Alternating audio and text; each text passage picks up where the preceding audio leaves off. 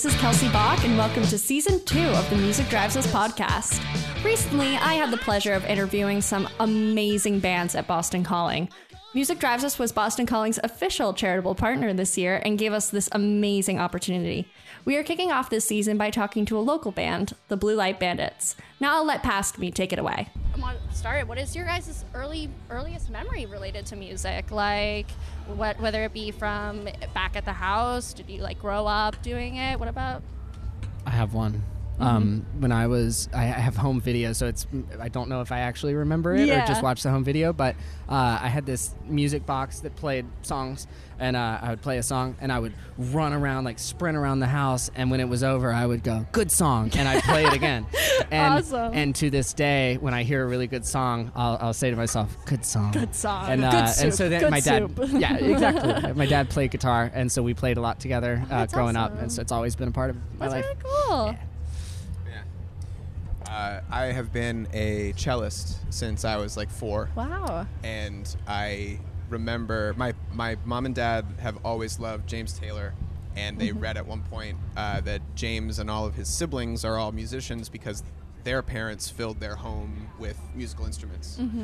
And they wanted to take that approach with my brother and me, and they knew early on they wanted us to start in classical strings programs. Yeah. And I do remember being shown violinists, violists, cellists, and bassists, and I wanted to play cello because they always get to sit down and don't have to stand up. You had your priorities straight. Yep, and still to this day, influences many decisions. But it was Yo-Yo Ma, who I remember seeing at a very young age and knowing that's what I wanted to do. And I'm still playing cello in this band. I play bass, but yeah, that was the first one I remember. Awesome. Well, growing up, my brother was a drummer, and I was probably about 3 or 4 years old, and I was just mesmerized by the sheer physical presence of that drum kit in his bedroom, and he obviously made sure that I knew that I'd be more than dead if I ever touched those drums. Right? Real life Step Go, Brothers. yeah, I was going to go Step Brothers on you. Oh yeah, totally. Yeah. You know the line. Anyway, yeah. So growing up, whenever he went to school, of course I was in there playing those drums and trying to make sure that everything was the same way, the sticks. No evidence. Yeah, no evidence whatsoever, and I actually got away with it. And then eventually he got more interested in playing the guitar, and so I inherited that drum kit. And rest is history. Yeah, rest is history. That's awesome. That's great. Yeah, I was in a family of 6, and my mom was a jazzy lounge singer, and my dad was a self-taught piano player. Nice. So we always had a couple pianos kicking around, and my brother had a pretty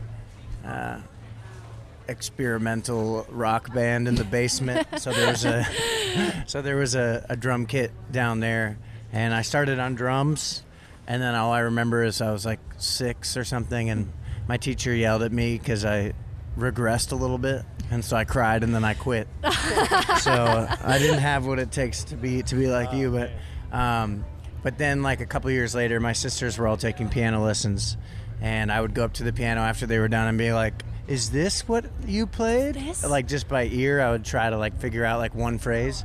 So my parents were like, "Maybe we should get him piano lessons," and then all of a sudden I was playing piano at the age of 9, and I never looked back. That's so awesome. I loved it. That's so cool. You guys got good stories. Yeah. I guess going off that, growing up, what artist was your biggest inspiration? I know you said Yo-Yo Ma. Is it still the same to this day? Yeah, I would say I got to meet Yo-Yo Ma in 2019 in Worcester at Mechanics Hall. Oh, wow. Which was a dream come true. That's awesome. And fulfilling since, earliest inspiration for sure. But when I met Dan in high school and we started playing music together, I was getting real deep into John Mayer's music, and he continues to be one of my most favorites. Yeah. Dave Matthews Band, and that's where we started and where I still heavily am. But we as a band and me definitely have really had R&B and jazz music become a major influence on what we do and the kind of music that we're making.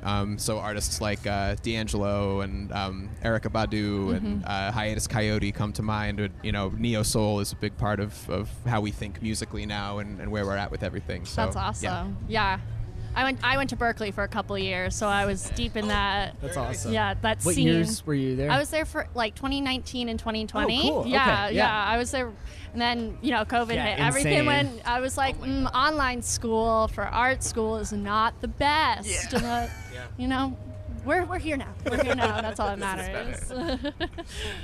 Well, what about any of you Oh, guys? AC/DC was my first favorite band. Of course. It was also my first big concert that I got to attend, Oh, which is nice. wild, but somehow Yeah. luckily got tickets. And then fell in love with Grateful Dead from my dad being a taper in the 80s. Nice. And then, as we've said a lot in this interview, never looked back. Mm-hmm. Very deep down that rabbit hole now, and try to bring the guitar tone and stuff into this original group, and it's fun. Sweet. Yeah.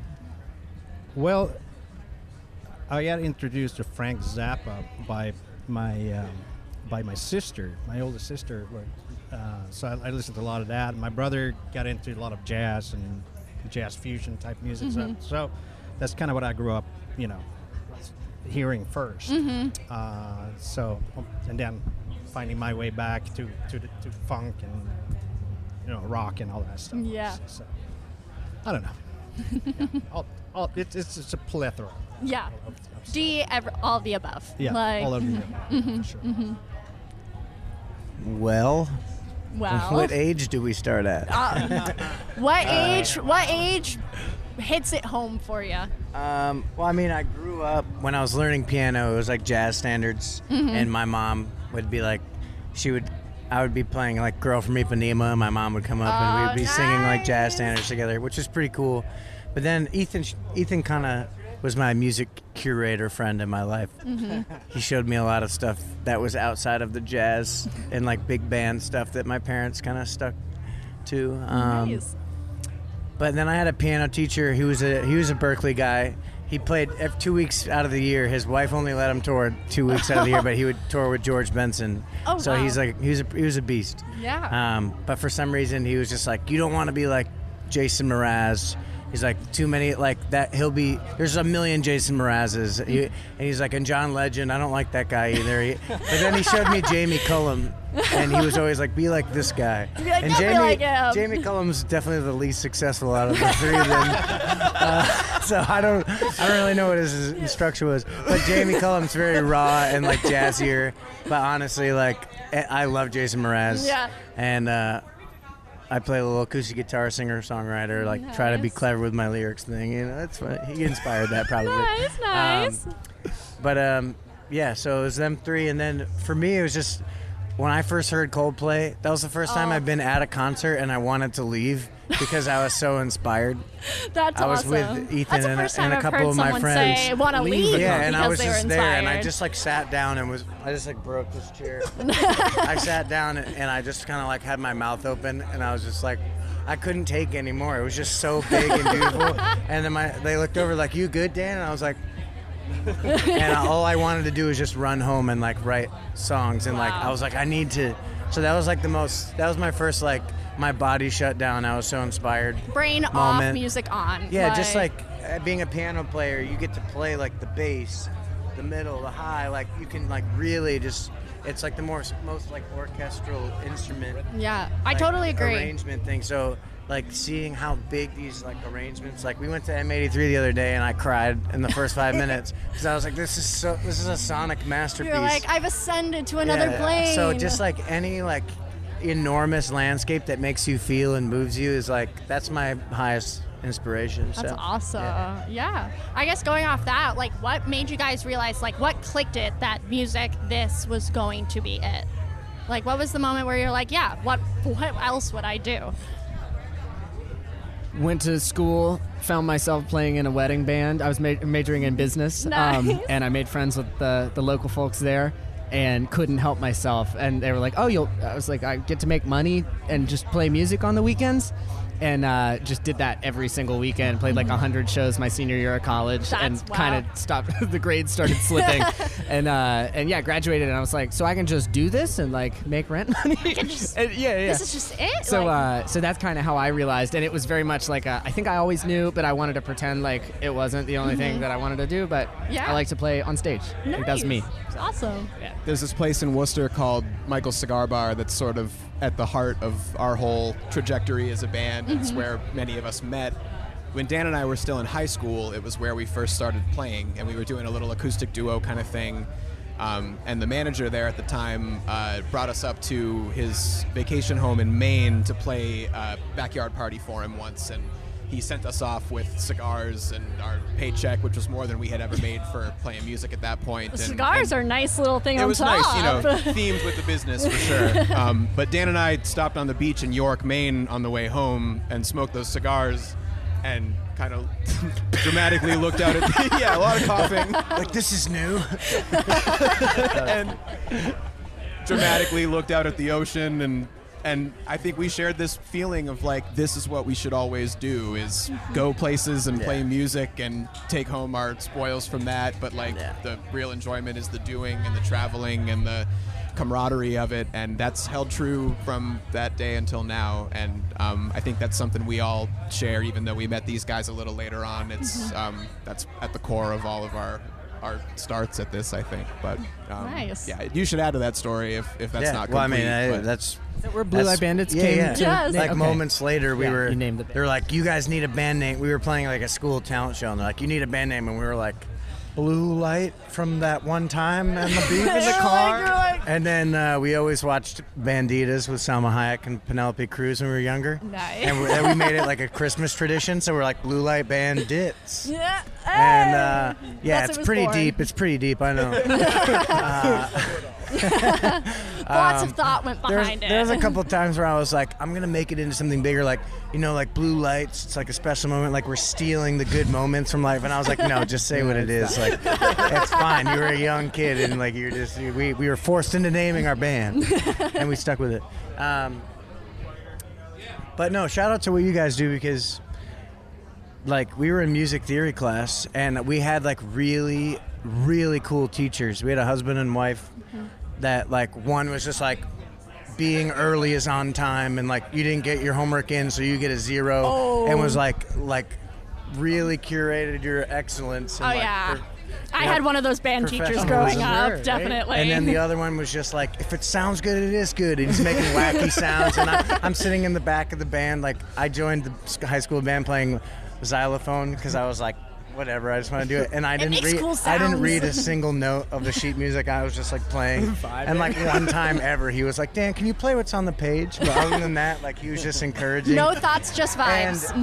And then we were in a music theory class, and because we were there, I invited him over to play to jam one time, and he brought his bass, and I was like, I was thinking like play a bass line that's like boo doo bee boo doo boo doo, and he just like played it back first thing, and I was just like, what? And I've never experienced any friend. First of all, I didn't even tell him the notes. He has perfect pitch. Oh, nice. And, subtle flex. He just played it back, and I was like, we're going to be friends for a very long time. And, this is it. And so I don't even remember what the question was. I just wanted to share that story. But it was because of like teachers and music programs that we even met each other. So to think that like everything that we've done and meeting these, like the fact like that might not have all happened if we didn't have one music class in high school. So I was gonna say, you obviously had a lot of music education growing up. Did you guys did you have access to that?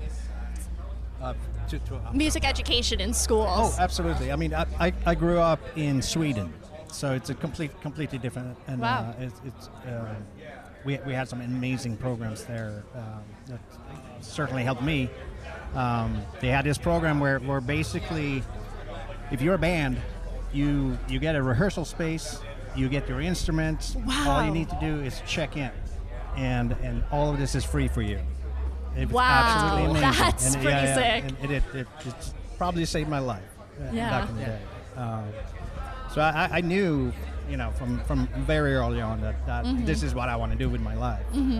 So as soon as I turned 18, I packed my bags and moved to Los Angeles, and living the dream. But yeah, basically, and I've been lucky enough to be able to do it ever since. So, And for me, I actually didn't get a ton of music education in school because they were kind of phasing that out as I was like going through early elementary school and stuff. And I remember the keyboard classes and a couple things that got you inspired, but I was thankful that my early doses came from like my dad playing guitar around the house. Wow, and that's so awesome. that was cool. Got to learn bluegrass from dudes in an My old dad abandoned plays church. bluegrass Yeah. all the time. Awesome. Only thing he plays.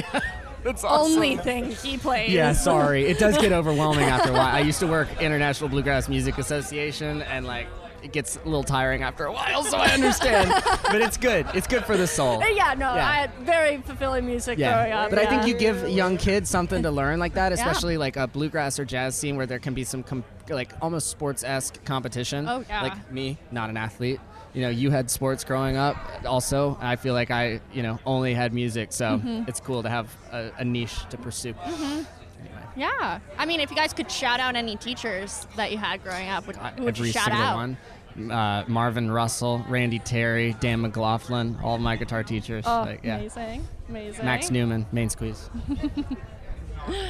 What about you guys? I got to get a shout out to one of my biggest mentors, Ralph Humphrey, who recently passed away, actually a couple of weeks ago. And so, my condolences to his family and the drumming community as a whole.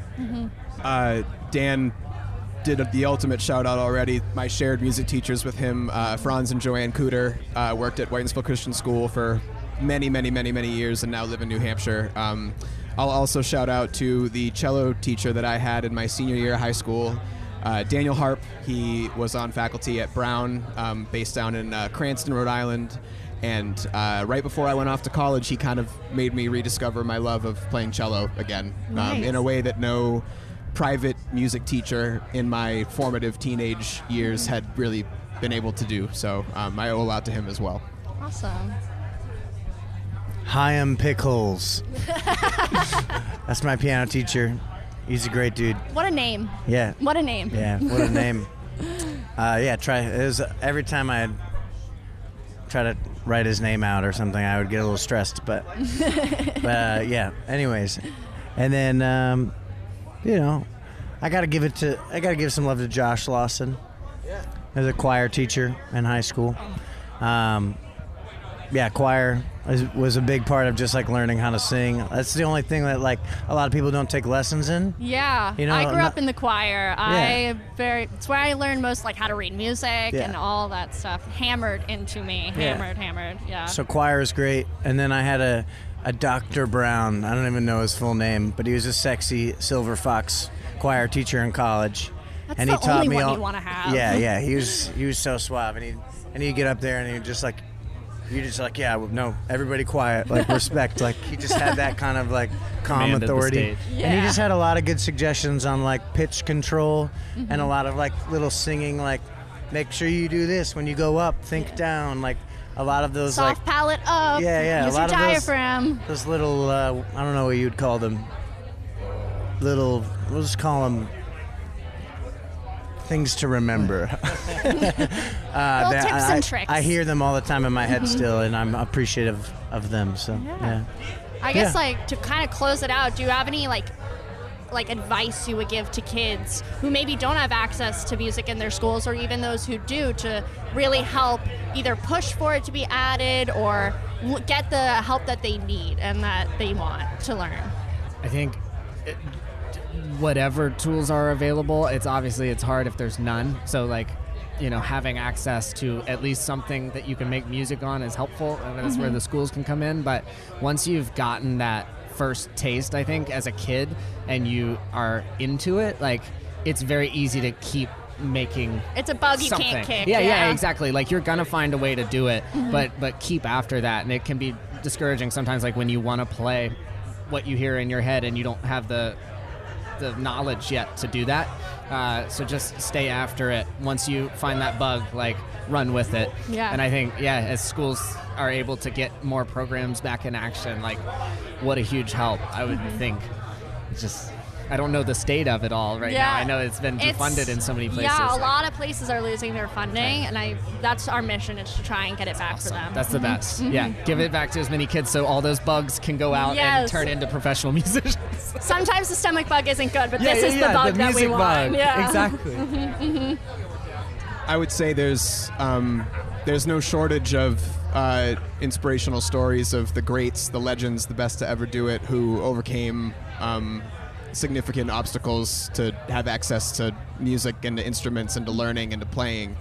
And that's a testament to how hard work and dedication to what you want to do will pay off, even if it's hard to get started. And that's hard to say. I feel very privileged in how I was able to come up from a very young age with music education, but more often than not, it seems like the greats to ever do it had to overcome a lot in that area to get to where they were, and there's a lot of inspiration out there to find and dig deep into if you feel like it might be impossible to get to the level you want to be at.